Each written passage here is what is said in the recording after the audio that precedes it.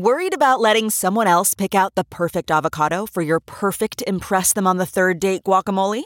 Well, good thing Instacart shoppers are as picky as you are. They find ripe avocados like it's their guac on the line. They are milk expiration date detectives. They bag eggs like the 12 precious pieces of cargo they are. So let Instacart shoppers overthink your groceries so that you can overthink what you'll wear on that third date.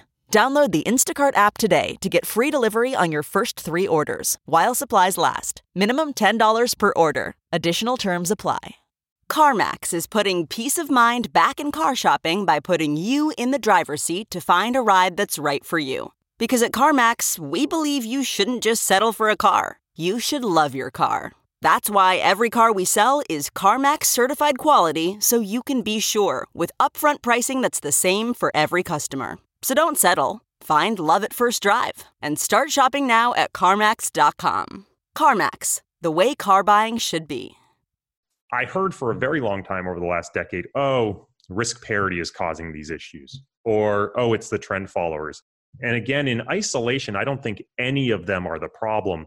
But when you look at this big, massive category together and consider the hundreds of billions of dollars that are in there that are suddenly all having to trade at the same time because they're all taking some sort of volatility contingent trade, all of them are ultimately demanding liquidity when there is none, causing severe pressures on the market, amplifying volatility, and very often in a way that is directional. So when markets sell off, most of these strategies are also trying to sell at the same time, pushing markets further, faster. Welcome back to The Breakdown with me, NLW. It's a daily podcast on macro, Bitcoin, and the big picture power shifts remaking our world. The Breakdown is sponsored by Crypto.com, Bitstamp, and Nexo.io, and produced and distributed by CoinDesk. What's going on, guys? It is Wednesday, September 23rd, and I am so excited to share this conversation today with Cory Hoffstein. Cory is the co-founder and chief investment officer of Newfound Research, which is a quantitative investment and research firm. Cory and Newfound just put out a new paper a couple weeks ago called Liquidity Cascades, the coordinated risk of uncoordinated market participants. And where it really comes from is a desire to understand that feeling that so many people have that something in the markets is off. The interesting thing that Cory does in this paper is dig into 3 different narratives. The narrative of Fed intervention, the narrative around the growth of passive and index investing, and the convex nature of hedging, i.e. the liquidity mismatch between market makers and other market participants, particularly around volatility correlated products. What Cory finds is that these narratives individually don't necessarily explain the whole system. But when you put them together, you start to see this incentive loop that could easily cascade, causing the sort of radical, violent sell-offs we saw earlier this year, and which may be, in this estimation, a more recurrent feature of markets going forward.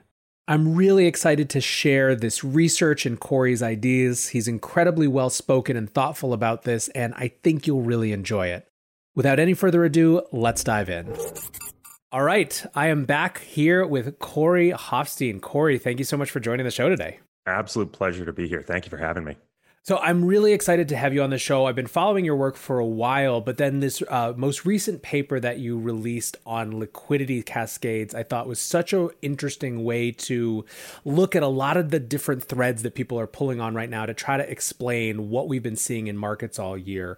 So I'm excited to dig into that. But first, for people who aren't familiar with your work, I know even this is a little bit divergent from what you normally do. So maybe before we get into the paper, let's start with kind of what you historically have spent your time on.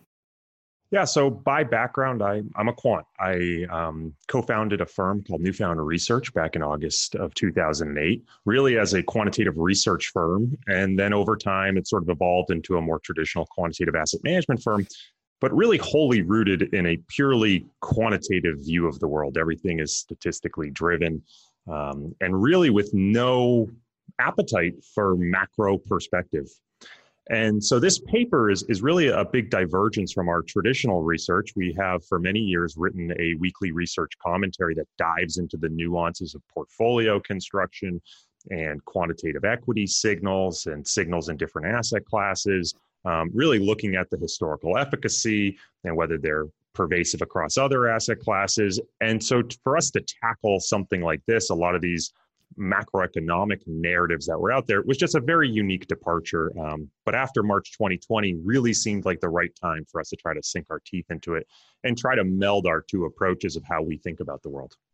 Yeah, no, so I wanted to just ask about that. Was it, the genesis of this, how much was it you observing things that were kind of curious that you wanted to explore versus clients asking you to explain things, or some combination thereof? It was definitely a little bit of both.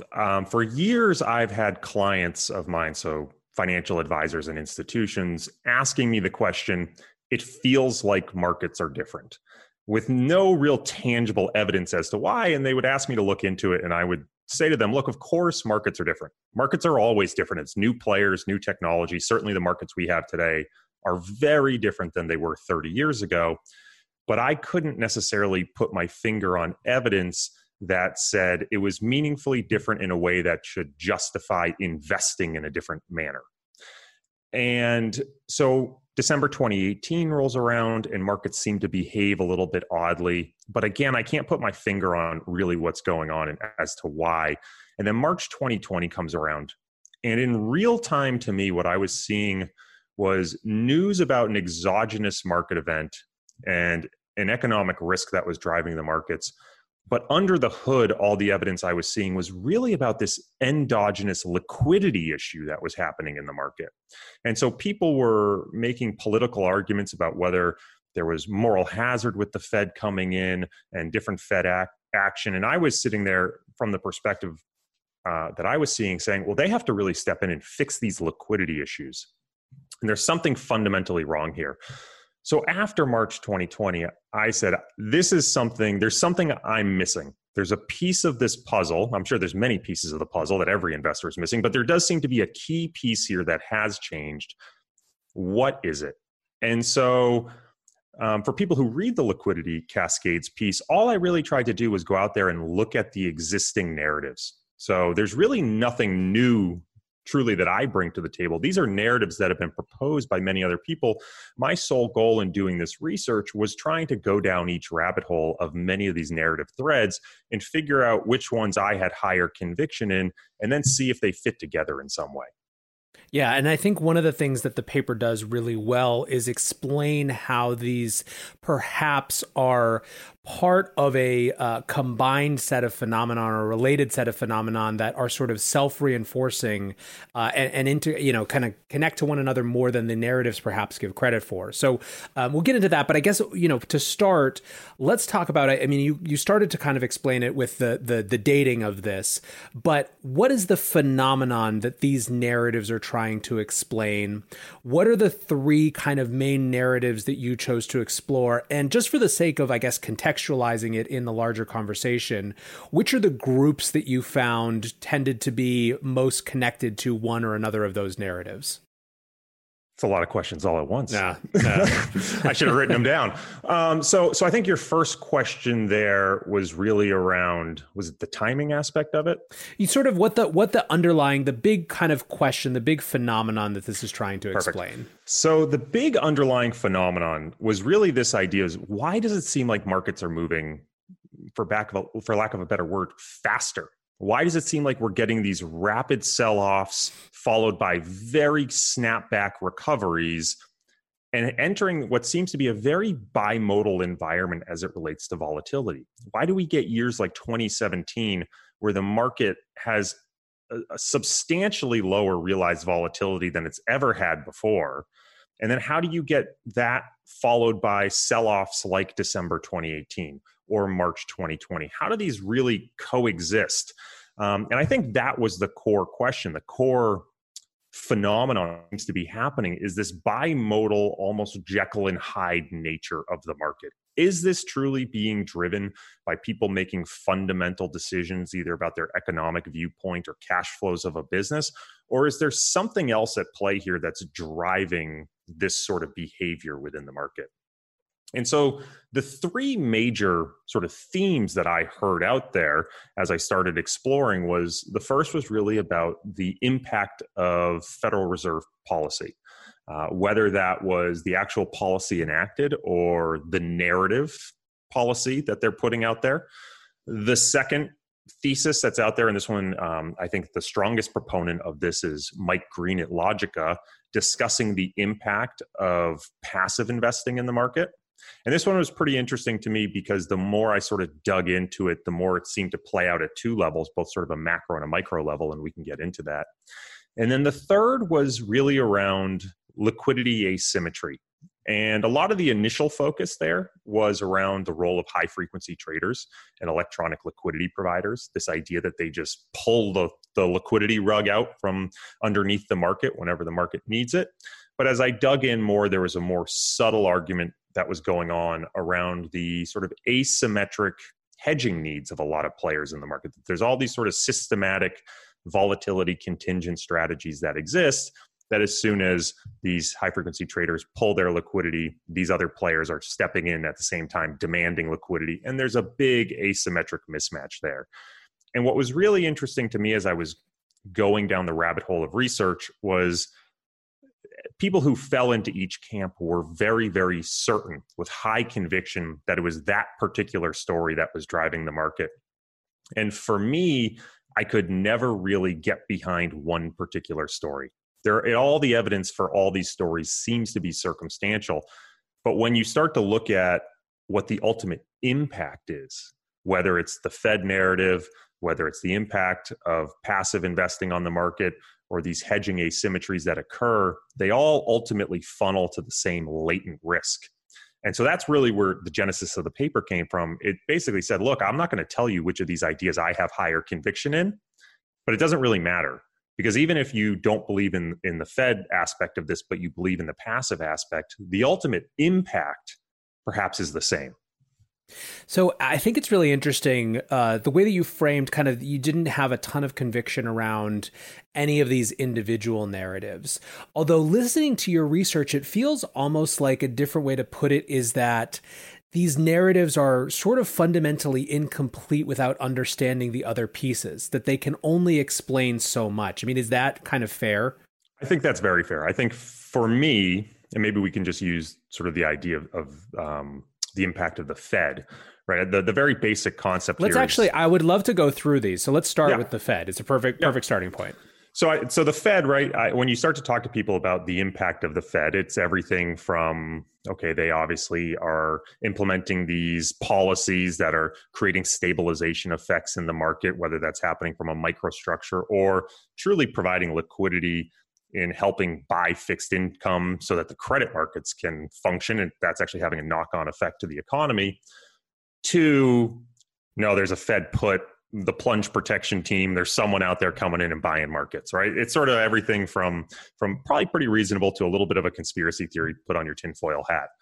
But the ultimate idea that stuck for me was thinking about the impact of what happens when the Fed decreases target rates. What does that ultimately do for investors? What does that mean investors need to do as a response function? And what was really interesting as you sort of think about the different players who are ultimate investors, there's a large contingency of players who have what I would call fixed dollar liabilities in the future. That there's a pension who has obligations in the future, an endowment that needs to withdraw a certain amount, or even individual investors who maybe have their target 4% withdrawal rate, but that turns into real dollars.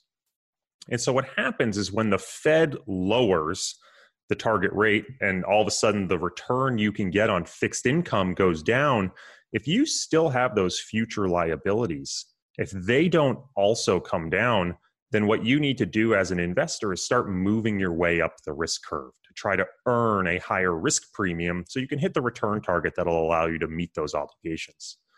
And so the ultimate impact, as I saw, was all of these players in the market are now being forced up the risk curve. That the portfolio you could have used in 1995 to achieve a 7.5% return was about 100% fixed income. Today, it's closer to 80 to 90% equities based on most capital market assumptions. So when you think of how the investor portfolios had to shift over the last 20 years because of the market impact of Fed intervention and lowering that discount rate is ultimately pushing everyone up the risk curve, which ironically has a reflexive effect because as everyone moves up the risk curve, it should in theory drive down those risk premiums, forcing them almost further up the risk curve. And so why does that matter? Well, if everyone is having to take on more risk than they're truly comfortable with, either through explicit leverage or sort of just trying to hold on to an asset that maybe has more volatility than they're comfortable with, it means that there's going to be more people who are hitting both explicit and implicit risk limits. That when the market starts to sell off, they're going to have to cut risk, either because they're uncomfortable with sort of the volatility they're taking on or because they quite literally have margin limits and the sort of leverage they've adopted to hit those return targets. And so it's going to lead to a deleveraging cycle within the market because everyone's been pushed up the risk curve and out over their ski tips. So I think that this is a hugely important point and a really key setup. And part of what I got from kind of listening to you talk, but also kind of reading the report is it almost is incidental whether you think that the effect of the Fed is from the actual implications of policy versus the way the narrative has pushed or has made people feel more comfortable. They both add up to movement farther out on the risk curve, right? Well, and so it's kind of the, yeah. Yeah, so that's a hugely important part here, right? Because there's an aspect of this which is, well, there's a need, right? The investors have to walk up the risk curve, but just because you have to doesn't mean there aren't other ways in which you might be able to hit your liabilities. You might just be able to save more. So what ultimately gives investors the confidence to walk up the risk curve? And I think that is sort of the Fed narrative. There's both the action you can look at. And so there's a graph in the report that I took from a JP Morgan piece where they plotted a lot of the experimental monetary policy that was unveiled in the 2008 crisis, the speed at which that was unveiled versus the speed at which those same plans were unveiled in 2020. And while they were developed in real time from 2007 through 2009 during the credit crisis, a lot of the exact same strategies were put into place in a 2 or 3 week period in 2020. Right? The Fed said, we're not just referee here. We are an active player in the market and we will come in and stabilize. And so what that does for a lot of investors is it says, okay, I accept I'm going to take more volatility, but I'm also now existing in a market where I think the Fed is ultimately going to be the backer and the backstop to a market crisis. That's the environment I operate in. And so I'm a little bit more comfortable taking that risk. What was really interesting to me after publishing this piece was the feedback I got, not just from people on the individual ideas, but other people sharing further research. And there's a gentleman who passed me his paper that he had done for his graduate thesis that was all about, quite simply, not even the actually implemented plans of the Fed, but simply how Fed narrative affects markets. So the Fed doesn't even have to do anything. They can just say they're going to do something. And it actually has a knock-on cascading effect to the behavior of the market. So I think there's very real evidence that's emerging that it's not just about the policies that are put into place, but the threat of policies or the confidence that those policies will be there has the market sort of acting in a way that they know there is a backstop. Yeah, I mean, I think this is absolutely essential. So there's, Jeff Snyder is someone who talks about this frequently, that the real power of the Fed is in the idea of their power, not the actual flood, of capital that they put in. He calls it the flood myth. But then you also have, and this is obviously something that your paper is too deep even for this kind of relatively deep paper, is the change in how the media cycle perpetuates this narrative, right? One of the factors that I think was surprising to everyone, however they chose to explain it, was the incredible the incredibly quick response of day traders to the Fed's reaction, right? You had these kind of Robinhood crowds, the Wall Street Bets crowd, the Davey Day Trader crowd, who were all leading in some ways indicators for where eventually these kind of very nervous storied fund managers would get to. And I don't think it's as clean cut as sort of people had to follow on because of some volume shift or anything like that. But certainly it shows that we're in new territory when it comes to narrative amplification. We have the power of memes, and like Jay Powell is now a name that's kind of probably one of the most used names on Reddit, which is just a fascinating shift from even 2008. Yeah, I mean, I think it's hard to sort of disentangle, right, what came first. It's sort of a chicken and egg effect. Mm-hmm. Did these day traders, were they really tuned into the correct narrative, right? Or is it actually possible that these day traders, through their use of short-dated call options, were actually driving the market in some of these names? And I think there's a lot of evidence for that. So, and we can sort of go into that when we talk about the hedging pressures that occur mechanically in some of these markets.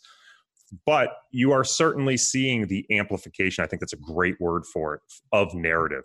And you're seeing central banks become more and more aware of it, that they can have these meetings and these public statements and say, no, we will do whatever it takes without actually having to do anything. And that sends a confidence message to the markets that the Fed will be there. There's an anonymous blogger named Jesse Livermore who has a blog called Philosophical Economics. I highly recommend people read it, who just published what is an unbelievable treatise, sort of 90-page paper, all about the idea of upside down markets. And the idea was, why does bad news always seem to drive the market up? And his ultimate conclusion was, because we know as a market, bad news definitively means fiscal and monetary intervention. And so when we get bad news, we're expecting a response that'll ultimately be positive for the market, at least on a nominal basis. And so you get this totally upside down market situation where good news drives the market down and bad news drives the market up, because we know there is going to be a corresponding response from the Fed or other political entities.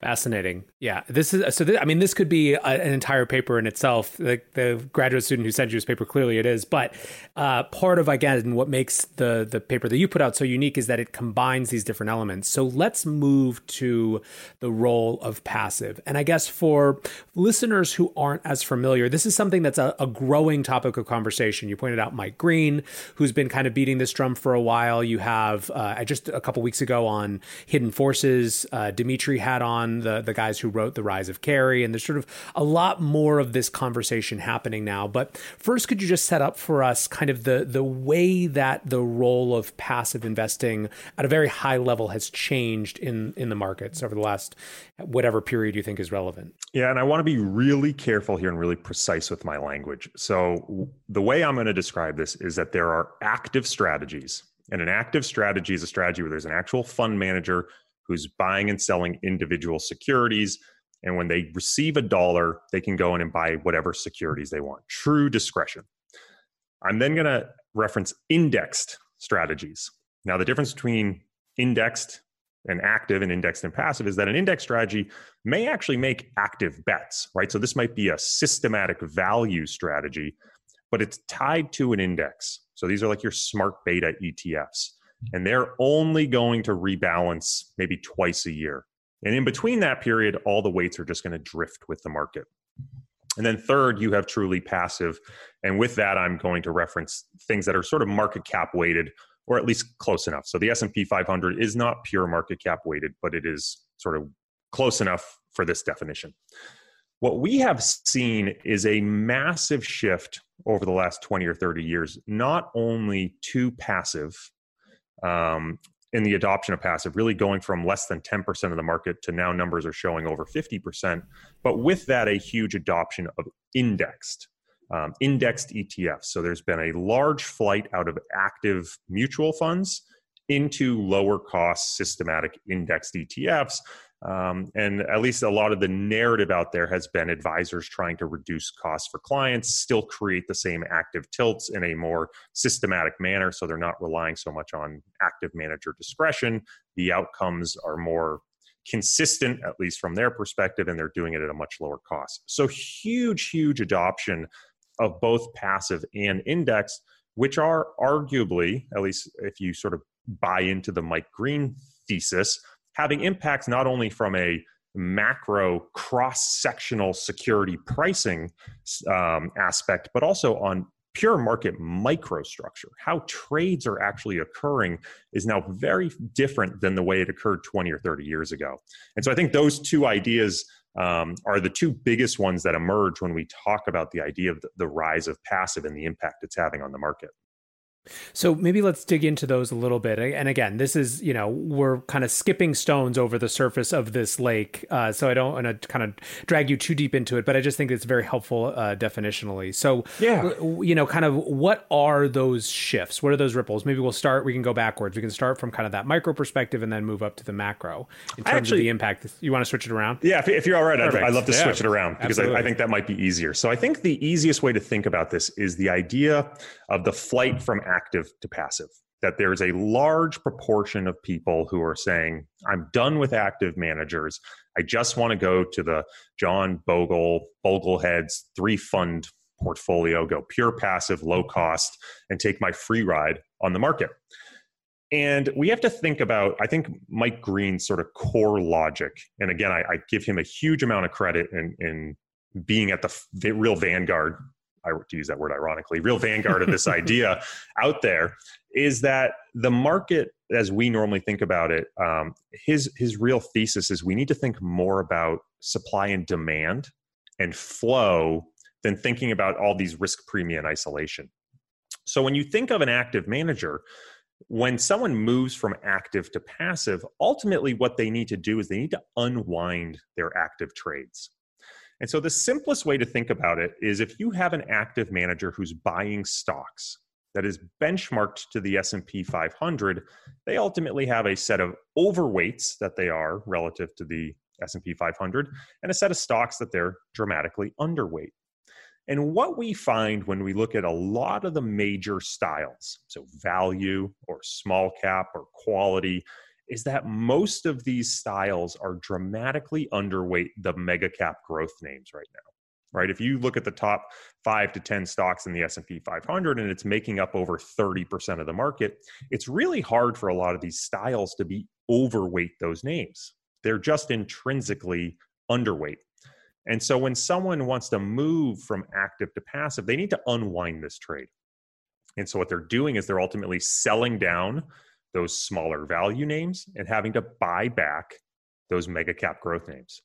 And so if we think of this as sort of a large shift that's occurring, either because people are throwing in the towel, that they're tired of active managers and they're feeling like they want to go to a lower cost passive strategy, or Mike suggests that it's very demographics driven, that a lot of the active funds are held by an older generation who are in withdrawals, where younger generations tend to be allocating to robo-advisors like Betterment, where they're getting more passive. So you sort of get a demographic shift in money. You're ultimately getting this unwind of a trade, that you're selling down these small value names, you're buying up these mega cap growth names, and that flow demand is ultimately going to continue to drive up the prices of those mega cap growth names versus those small cap value names, which is what you've seen over the last decade. Now, a lot of people are asking, well, why hasn't this happened? Passive has been really taking off for the last 20, 30 years. Why has this not been something we saw for the last 20 or 30 years? Why is it something that's really only emerged and seemed to have accelerated in the last, call it 10 years? And I think what the argument there would be is that you have to sort of reach that critical inflection point, that there needs to be sufficient change in demand and supply that once you get past sort of passive being 20, 30, 40% of the market, that marginal demand coming out of active and into passive becomes much and much more influential. Got it. Okay, so how does this play out in the context of these extreme moves? Because a lot of what you're exploring is when things start to turn quickly and how these factors combined, really add up to something, greater than the sum of their parts in not necessarily the best way. So ultimately what we're doing is we're taking money out of the hands of managers who are making individual security selection decisions and pushing them into an approach that is just mechanistically buying. And when we think again about this from a flow perspective, If I put $1 into a passive fund today and you put $1 into a passive fund tomorrow, your dollar is going to be buying marginally more of those securities that outperform today and marginally less of those securities that underperform today. So from a flow perspective, that trade as new money is coming in is a momentum trade. And momentum inherently is a very divergent concept. Things that go up keep getting pushed up. Things that go down keep getting pushed down. And so it leads to extremes. When you compare that to, say, money flowing in and crowding a value strategy, that's a convergent approach where everything that goes up gets sold down when it's above fair value, and everything that goes down gets bought up by the manager. And so when you get crowding, you would actually expect a compression of relative prices between securities versus what you're going to see with the crowding and momentum strategies is a huge divergence. And then as soon as there's any sort of exogenous shock, you're going to see a large collapse because none of that is really supported by fundamental value that's there. And so what you're seeing is a movement from money in convergent strategies into money in divergent strategies, potentially creating a large ripple in how the cross-sectional behavior of securities actually exists in the market. So, I mean, put simply, with more money moving from convergent to divergent, you're going to see these sort of cascading events be amplified, happen faster. I mean, I guess one question is, does this shift actually increase the likelihood of these types of events, or is it more about how the markets respond to them? Well, I think it's if you look at this piece in isolation, right, and we're not going to, and we don't touch on the microstructure, I don't think you would say necessarily that this is going to cause large cascades in the absolute value of the index level necessarily. It might, right? If there's more money plowing into these mega cap names and driving them up and they're leading the market, you might see, again, the market drive up. And then as soon as there's an exogenous shock and people start withdrawing their money and you get the unwind of this divergent event, it could certainly cause things to crash down. But I would suggest in the short term, I think there's more impact on cross-sectional security pricing. Why perhaps does small cap and value continue to systematically underperform when it seems like from a relative valuation basis, it's so cheap? Why is there not more money piling into that strategy? And I think a lot of the argument that Mike Green proposes is ultimately it's this flow-based argument. And so we're going to continue to see cross-sectional ripple effects. So early June, I think, was a great example. People probably remember in the first couple of days of June, the market jumped and then sold off. And from a total market level perspective, it really wasn't that big a deal. But cross-sectionally within the market, you saw a spread between value and momentum that exceeded 30 percentage points in a couple of days. It was an unbelievable unwind. And so if you think that there are going to be levered players out there who are trading long short equity and getting caught up in this, well, from that perspective, all of a sudden you might start to have hedge funds that are being forced to unwind all their positions, stretching out this performance, this volatility between securities that's being caused by a move from people participating in convergent strategies to more money participating in divergent strategies. What's going on, guys? I'm excited to share that one of this month's breakdown sponsors is Crypto.com. Crypto.com offers one of the most cost-efficient ways to purchase crypto out there, as they've just waived the 3.5% credit card fee for all crypto purchases. What's more, with Crypto.com's MCO Visa card, you can get up to 10% back on things like food and grocery shopping. When you buy gift cards with the Crypto.com app, you can get up to 20% back. Download the Crypto.com app today and enjoy these offers until the end of September. Bitstamp is the original global cryptocurrency exchange. Since 2011, Bitstamp has been the preferred exchange for serious traders and investors, trusted by over 4 million customers, including top financial institutions. Bitstamp is built on professional-grade trading technology. Their platform is powered by a NASDAQ matching engine, and their APIs are recognized as the best in the industry. Download the Bitstamp app from the App Store or Google Play, or visit bitstamp.net/pro to learn more and start trading today. That's bitstamp.net/pro. In this crisis, many investors aim to keep and grow their digital assets. Others seek to maximize the yield on their cash. Nexo allows you to achieve exactly these two goals. The company offers instant crypto credit lines against all major cryptocurrencies, with interest rates starting from only 5.9% APR. Nexo also lets you earn up to 10% annually on your fiat and digital assets. What's more, interest is paid out daily, and you can add or withdraw funds at any time. Get started at nexo.io. So this is kind of the macro dimension of this. What about the micro? So the micro really is going to now touch back on, it doesn't matter whether we're talking about active or passive. It's really more about the idea of going from active to indexed. An index can be passive or index can be smart beta. And here, the whole core idea centers around what happens when you give a manager $1. So let's pretend for a moment that you are an index manager. So you run a smart beta ETF and I'm a traditional value manager. Someone gives me $1, I'm going to look at the securities in my portfolio and say, well, which ones do I think are undervalued? Or what's on my watch list? How can I put this money to work in the way that I think is going to maximize the impact of that dollar for the portfolio and buy what I think is most undervalued to get to my portfolio to where I want it to be from a total characteristic perspective, right? So I'm going into the market and I'm creating demand, ideally for a specific set of securities or a specific security. When someone gives you $1 as an indexed manager, all you're doing is you're going out with absolutely zero regard for value and simply saying, I want to buy up the basket of securities that are ultimately the constituents of my index. And I actually want to do it as cheaply as possible from a market impact perspective. So you might argue you sort of know the price of everything, but the value of nothing. Now, it's interesting to think about this from the perspective of, okay, let's say I am, again, a value manager and you're a value index, right? Well, what's happening between index rebalances? Well, every time someone gives me $1, I'm doing the same thing. I'm going out and trying to buy that individual security that I think is undervalued.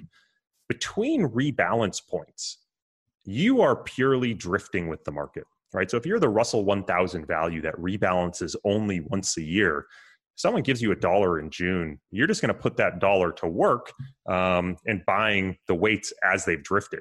And the person who buys the day after into that index is again going to ultimately be implementing a momentum trade, because compared to the day before, it's all about the way those weights have drifted, which will now overweight the securities that have relatively outperformed and underweight the securities that have relatively underperformed. So between rebalances, all of these index products are ultimately implementing a momentum trade with respect to new flow. So if you have all the money moving from active and moving into purely index strategies, from a micro implementation perspective, again, we're moving very much away from convergent trades where I'm being very specific about the securities I want to buy into a divergent implementation. And so what I think is interesting here is a lot of the evidence that's starting to come out is suggesting that the move to ETFs and indexed basket trading is eliminating security efficiency. That when a market maker is only buying securities in a basket and we're eliminating the number of participants that can individually value and price a security, we're starting to create information linkages between securities. That securities are no longer trading based on their own relative value, but they're trading only on the idea that they're included in a certain basket. And so it's making the pricing structure of those securities less efficient. And we have to consider then what happens when we eliminate all these active managers who are adding friction to the order books of these individual securities and trading it now only to these market makers who are operating in baskets at the top of the order book. What happens if those market makers disappear? Or they get in a completely asymmetric trade that they are now all becoming buyers, or they're all becoming sellers because of market pressure. And there's now no one acting in the order book to try to value these individual securities. Well, you can get these cascading effects because there's no more friction in the order book of these active managers willing to step in. So, I mean, this is really interesting. This is a weird way to put it, but in some ways, it's almost like the problem of the rise of passive and the rise of indexing isn't so much the rise of passive and the rise of indexing as much as the relative lack of active managers to act as a hedge when these distortions start to happen almost. Absolutely. And look, I think everyone recognizes that a fully passive market cannot work. Someone has to step in and price securities. The real question becomes, well, how much? How much do you really need? How many people have to be acting? And I think the core idea here, and this is a big switch for me, was I would have told you a year ago or 2 years ago that without a doubt, a value ETF is active. I would have said it makes active bets. When you compare it to the S&P 500, there's clearly tracking error. It's clearly overweighting undervalued names and underweighting overvalued names. Clearly an active strategy. I think the light bulb that really went off for me in this research was thinking about the way it's implemented from that trading perspective. That when it rebalances, it will create demand pressure on the market to implement that active trade. But once the rebalance happens, all the money that's in that ETF is now just supply that's been removed from the market. And all the new flow will implement that trade to a certain degree, right? It's creating those active bets, but those active bets are evolving over time in a way that's being driven by market momentum. And so when you think, if we were to say, okay, what we're now going to do is eliminate all discretionary active managers and move, now the definition of active is these indexed smart beta ETFs and pure passive. Well, now we really don't have anyone operating at the individual security level. It's purely operating at the basket level. And in between rebalances, all of those baskets are a pure momentum drift trade. Super interesting. It's like a lot of accidental divergence strategies, accidental momentum strategies seems to be kind of at the core of this. Exactly. Which would help explain why it's been able to get there. It's harder to see things. I mean, it's a classic kind of frogs boiling in the pot situation where it takes a while to understand what's going on, you know? Well, and I think, again, what's hard to pinpoint is what's actually causing this. Why, for example, are people moving from active to passive? I have heard people say, well, look, this is, I don't believe in active. All the evidence suggests you can't overcome fees. We want to move to passive. I've had people say, I just have fee pressure from my client. I need to reduce costs. I'm moving from active to smart beta. I've had people say, look, I don't believe in the discretionary of active managers, but I believe in value as a style. I'm going to move to smart beta. And so what I think becomes very difficult to pinpoint, because all the evidence is so highly circumstantial, is how you think about your confidence in these individual anecdotes. Well, is it that people, is it the flow from active to passive that people are reading the SPIVA report and that's driving it? Well, that might not be sufficient in and of itself, but when you start to consider all the reasons people might move from active to passive, right? Even regulatory pressures of the threat of the DOL, proposed DOL rule that came out in 2015 that ultimately said you're going to have to defend your high cost mutual funds potentially. Well, that I know for a fact, speaking with advisors I work with, caused a lot of them to move to lower cost indexed and passive funds. But that may in of itself not have been sufficient. But when you start to think of all of these things in conjunction, well, even if they're all contributing just 1/5 of the cause, in combination, it leads to a massive flow. And so to your point, what's very hard to pinpoint here is the reason. And I think that's why this has sort of been a very evasive topic for a lot of people, is because I don't think there is the reason. I think there's a lot of things happening coincidentally that's causing this same ultimate impact. Super, super interesting. Okay, so like I said, I think this particular discussion is something that's obviously rising. There's more people paying attention to it, and it's clearly incredibly important. But there is a third leg of this stool in your argument. So let's move to that.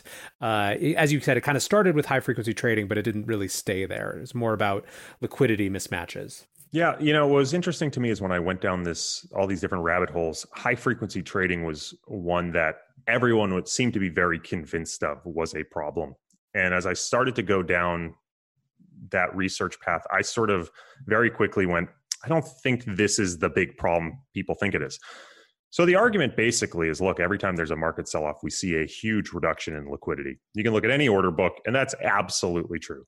And the theory is basically that we don't have the proactive requirements for market makers to supply a certain amount of liquidity. And so when markets become dislocated, they protect their business by pulling some of that liquidity. And I certainly think there is an aspect of that, right? Market makers are not charities. They run a business. They need to protect their risk.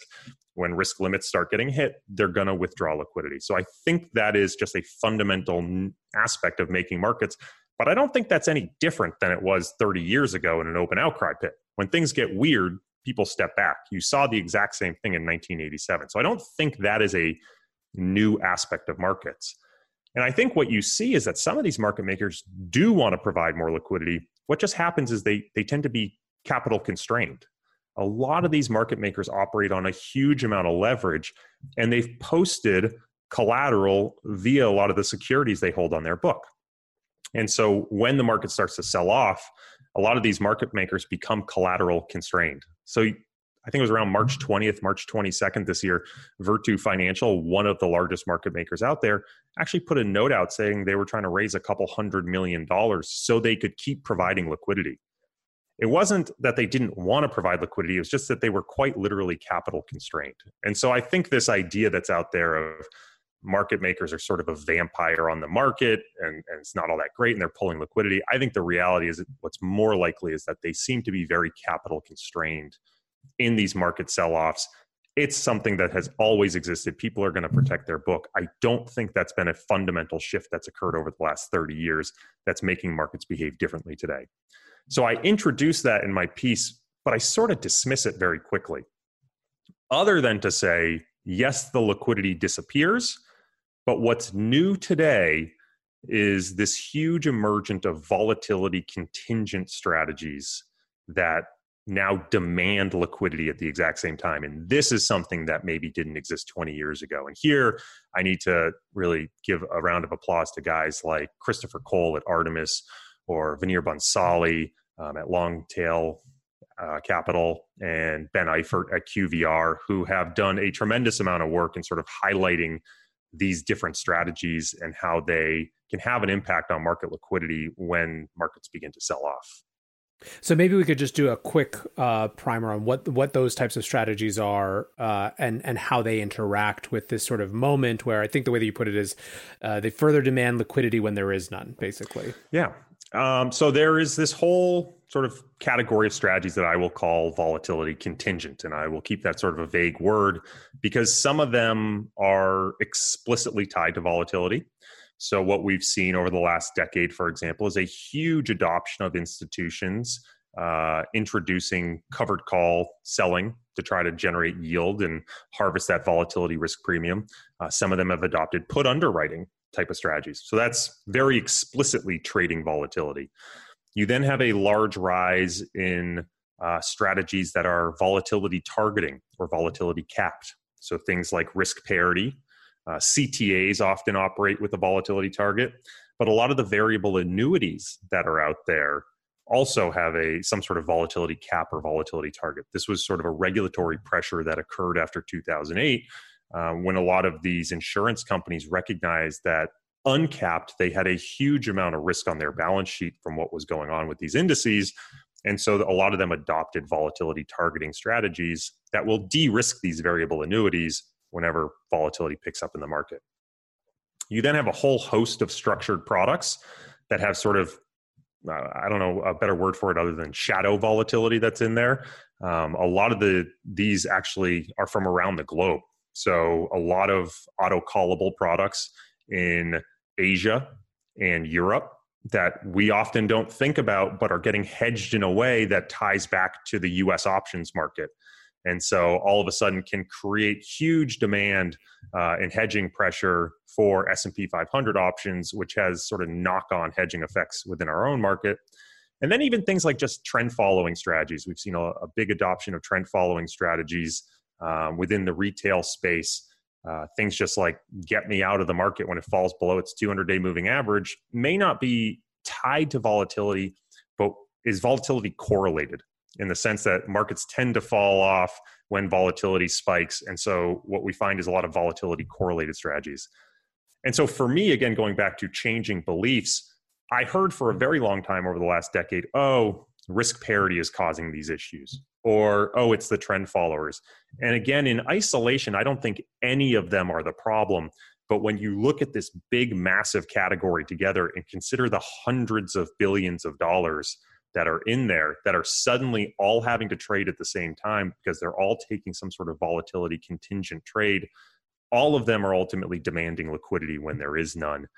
causing severe pressures on the market, amplifying volatility, and very often in a way that is directional. So when markets sell off, most of these strategies are also trying to sell at the same time, pushing markets further, faster.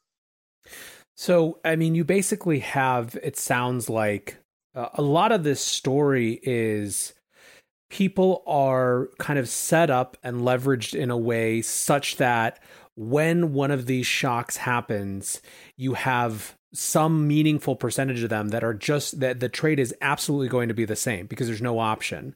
And that happens at the same time as the people who could be providing liquidity into the system are running the opposite direction. And it just kind of creates this total mismatch that leads to the sort of rapid moves that we've seen. Absolutely. And this sort of ties nicely back to the very beginning of the discussion, which is, okay, why has there been this huge adoption of volatility contingent strategies? Well, if you're being forced up the risk curve, right, if you can no longer hold bonds, but you have to hold equities, wouldn't you prefer to hold equities in a way that you think can de-risk you? Maybe it won't get you out after first dollar, but can you buy equities with a put option? Can you buy equities with the trend following overlay that's going to get you out, rather than just buying equities and moving up the risk curve? And so what you've sort of seen, in my opinion, is as people have been forced up the risk curve by Fed policy, by reducing those target rates, reducing the return they can get on fixed income, forcing them up the risk curve, they've adopted a whole host of strategies that are ultimately taking the same trade in different ways, but ultimately creating the same pressure on the market. And so when you get that exogenous shock, when things seem fine and all these strategies sort of are creepingly increasing their leverage, and then you get a shock like the Corona crisis, that all of a sudden markets sell off and hit all these systematic and mechanical triggers for these products to de-risk, everyone flees for the exit at the same time and ultimately causes this massive cascade of selling into the market that drives volatility way up and often puts pressure directionally in the market. So I think this would be a good time to just almost recap this in the context of what was figure 1 in this document, the market incentive loop. I'll share the screen. I'll have our editors edit it into the video, but just it's probably easier for you. So I'm going to share this just so we can go through it. And for those of you who are listening on audio, this will be up on YouTube as well. Can you see the? Yep, I'm with you. Yep. Okay, cool.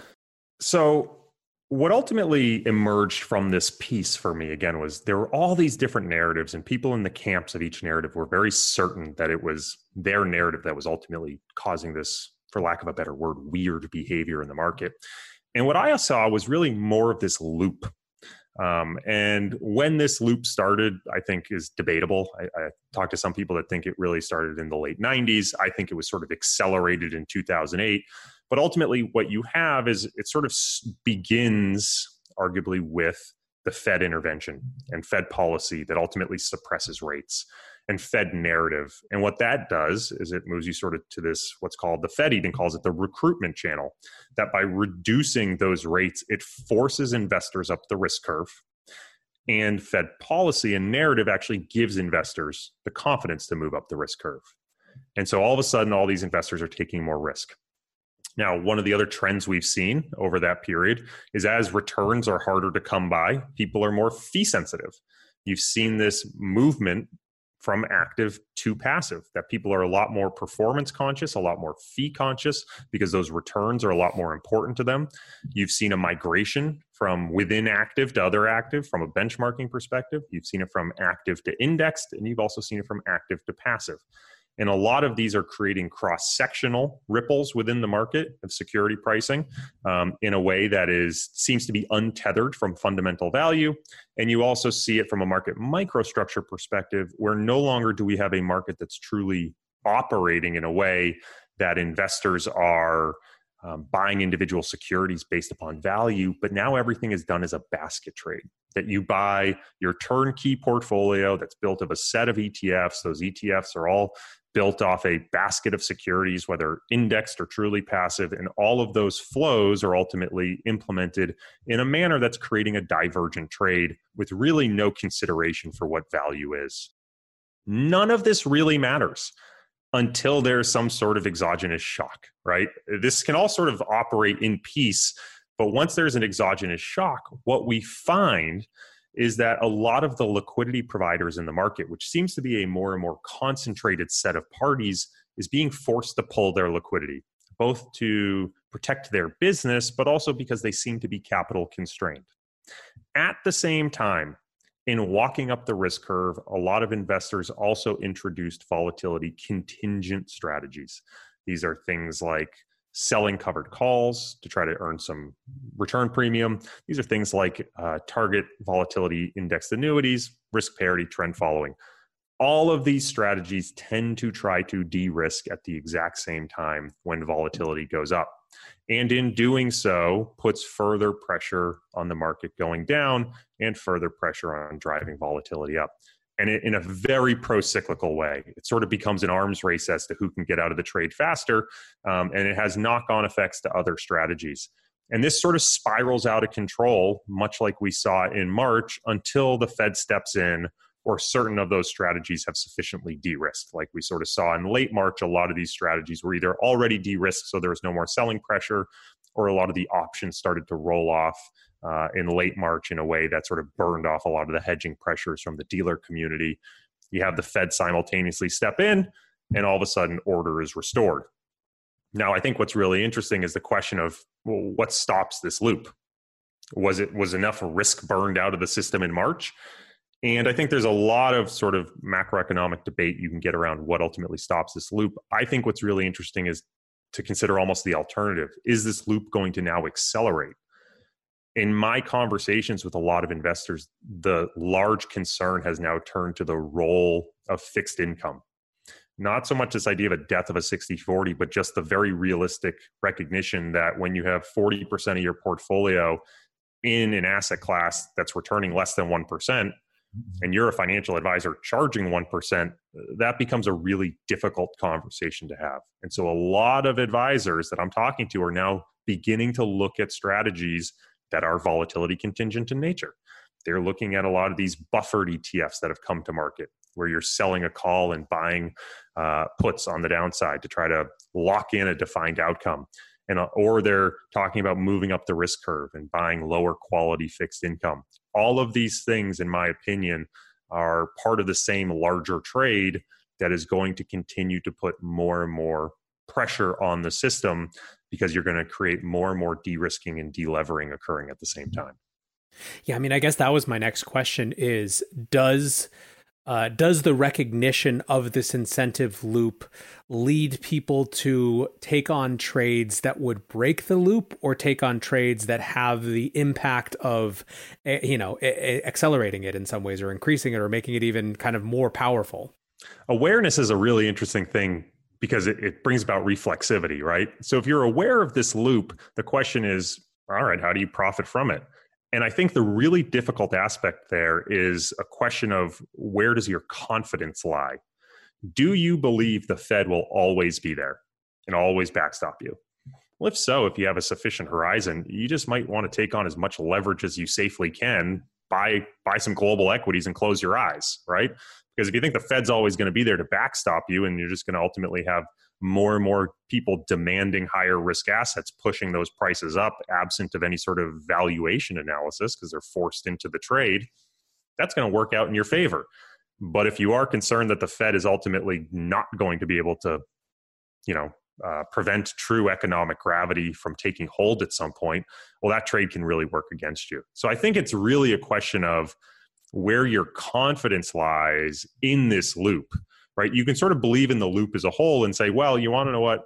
I think the loop as a whole works, but I really believe this piece about the mismatch of liquidity is the big aspect here, that all these people are being forced to delever at the same time. If that's the case, how can I be a liquidity provider, right? Is it simply as simple as, I'm just going to spend more money on put options because I think the market is mispricing the amount of rapid and sudden sell-offs that are going to occur, and I want to be someone who has capital available at that time to buy? Or is it simply, I think these rebounds are going to continue to happen, and so what I ultimately want to do is be implementing mean reversion trades? So I think the answer is ultimately, in how you want to play this is highly contingent on which aspect of the loop you have the most confidence in and how it plays ultimately into your overall investment plan. Interesting. What has the response been since you put this out? It's been it's been a couple weeks now, right? Yeah, I think we're going on our second week. And, I really, as I said, this was a very uncomfortable piece for me to publish. This was very different than what I had published in the past. So I had sort of put it out there to 20 or 30 people that I felt very confident in getting their response. And I think what's really interesting is a lot of the response has been, this is giving sort of a comprehensive view to the feeling that a lot of people were having. Just this feeling that something fundamentally is wrong in the markets. And so they're sort of attaching to this narrative and saying, I don't have to ascribe to Mike Green's philosophy, or I don't have to ascribe to this philosophy from Christopher Cole about these volatility contingent strategies. I can look at it as all sort of the big same thing, the big same effect. And so I don't have to have confidence in any one of these things. I can just sort of say the whole system is fundamentally now designed for these sort of rapid ramp ups and rapid sell-offs. So overwhelmingly, it's been a lot more positive than I would have expected, because I think there was already that feeling in the market that something was wrong. I will say probably some of the most interesting feedback has been when you get an expert in a particular narrative, they either feel like their narrative is being undersold, right? People who really believe in the Fed strategy are going, well, you're not giving enough credibility. These other ones aren't that important. Or I will certainly say there's been a lot of people who are part of the ETF community who say, no, you're totally misrepresenting it. Your discussion about these index products is overblown. So, again, I think what you're always going to find with all of this research is that there are people who are going to believe in the individual components. But I think what was really important to me here was saying, I'm not going to tell you what I necessarily do and do not have conviction in. That's not even the important part. Because even if you remove one of these pieces, the whole loop still exists, right? And it's not that one of these pieces is necessarily the driving element. It's that they exist in conjunction. And so it's not just circumstantial evidence for one of these ideas. It's all the circumstantial evidence combined that ultimately points to the same latent risk factor, that people are being forced up the risk curve and everyone's being forced to de-risk at the same time, pulling liquidity from the market when people really are seeking it. That's ultimately causing this very weird behavior. Yeah, I mean, I think what was so interesting about it to me and appealing about it to me is you could follow the flow of this loop from a kind of common sense perspective while reserving your debates for, to your point, the specifics of which, kind of factor is overweight or underweight relative to explanation. But it's hard to argue that people have been moved farther out onto the risk curve. And you could debate all day whether that's because of actual policy or perception of policy, but the functional reality is the same, right? The, kind of the difference in what you'd have to do from a kind of a risk perspective in 95 versus now, I think really sums that up. And so then if you have a mechanism by which that gets amplified through kind of crowding around these divergent trades, well, that probably exists too. Maybe we can debate again exactly the extent of it, exactly the kind of the problem, whether we should be more concerned or less concerned, but it's still it's an observable reality. And I think it's hard to have conversations. I mean, a lot of this comes down to, for me, and I think for you too, the fundamentals of a market are about hedges taking the pain of certain strategies out and leveraging them to get some amount ultimately of stability. And if everything is kind of going the same direction because of these forces, that power, those guardrails, those buffers are threatened, right? Yeah, I think for me, to summarize really the whole piece was trying to look through a lens of the markets that's ultimately about supply and demand, right? That if I were to really try to put it into one core idea, I'm not talking about the market as, is it overvalued? Is it undervalued? Is Fed policy right or wrong? Quite purely, I think all of these ideas come back to the core concept of what impact do they have on market supply and market demand? And when is there a meaningful mismatch? Either a mismatch that is building over time slowly and is bound to explode, or a mismatch that occurs sort of instantaneously because of these different pressures. And I think for me, what I found is, again, it doesn't matter which of these narratives you look at, which one you have more confidence in, which one you have less confidence in. It's all creating the same supply-demand mismatch that ultimately seems to be playing out when you get some sort of exogenous shock like we saw this March. What are you now watching going into the fall, going into election season, going into potential COVID flare-ups, more lockdowns, kind of within this framework, what are you paying attention to? Yeah, so again, my personal view has never really been one where I have a huge appetite for macro. And that's not because I don't think it can be hugely important. It's just not how I personally feel comfortable in interpreting markets. What we've really been spending a lot of time on is trying to build out models that can try to identify these liquidity points. So for example, looking at option dealers and saying, how are they currently positioned? How are they going to have to hedge if the market moves up or down? And if suddenly the market moves down 5% and they're all of a sudden going to have to hedge in a very large manner that's going to be liquidity demanding, well, that's important for us to know. Similarly, what's happening halfway around the globe in Asia with the type of structured products that are in demand.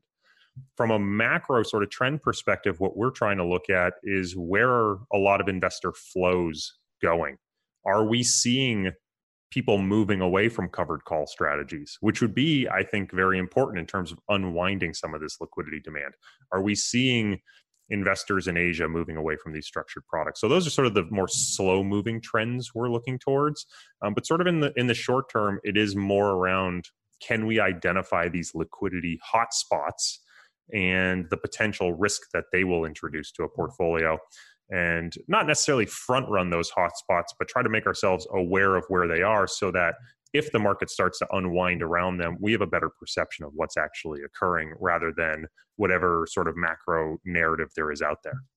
I guess that makes sense, right? If you kind of look at this loop as the functioning of the system that any sort of macro shock, any macro event is going to get fed into, looking at the parts of the system, the actual parts of the plumbing that are likely to be the kind of pivotal, points makes a lot of sense. And I think that's a really important point, right? Because I don't want to dismiss the ultimate impact of the macro. I think what I'm talking about here is sort of the way in which the market can become this tightly wound loop, and everything can be hyper levered and everyone can sort of crowd to one side of the boat. And it can remain very stable in that manner. I would argue 2017, for example, saw a continued increase of leverage among people who were doing target volatility strategies. And it worked out very well for them. You can have a lot of stability for a long time in a very self-reinforcing way. But once you get that macroeconomic shock, you can get a very violent unwind. So it's not that we can't be aware of the macroeconomic shocks. I just personally don't feel like I have any particular edge in figuring out which of those macroeconomic shocks is going to cause the unwind. So for me, what I'm ultimately trying to do is figure out how tightly wound up we are in the loop and how likely a macroeconomic shock will cause a violent unwind. Well, Corey, this is really, really fascinating conversation. I love this work. For people who want to follow along with what you're thinking about, what you're putting out, where can they find you? Yeah, so they can, if they want to access the paper, they can go to our website, thinknewfound.com. If you want to track me and sort of the things I'm thinking about with the rest of my team, I am on Twitter at C. Hofstein. That's probably where you'll see most of the release of our new information. Awesome. All right, Corey. Well, thanks so much for spending some time today, and we'll check back in soon. Absolute pleasure. Thank you so much for having me. In 2005, David Foster Wallace gave what became an extremely famous commencement speech at Kenyon College. And he started it with an anecdote. There's these two little fish swimming along, having fun, when an older fish swims by and says, "Morning, boys. The water's beautiful today, huh?" The two little fish look at each other and say, "What the hell is water?" The central crux of that aphorism and the speech that followed it is that the context that we find ourselves in, day out, is in many ways the hardest to disentangle ourselves from to actually observe and understand rationally. In other words, the reality that we live in becomes almost impossible to analyze objectively because of our familiarity with it.